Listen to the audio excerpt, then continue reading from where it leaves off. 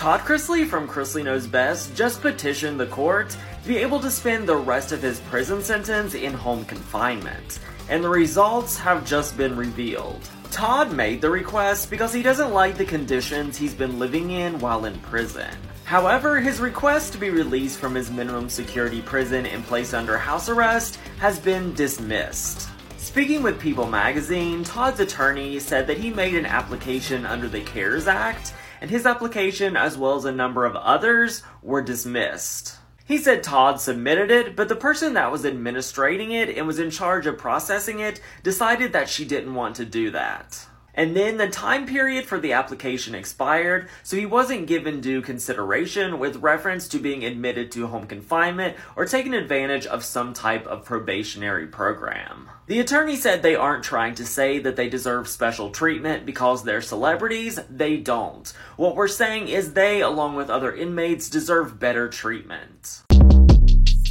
Short Cast Club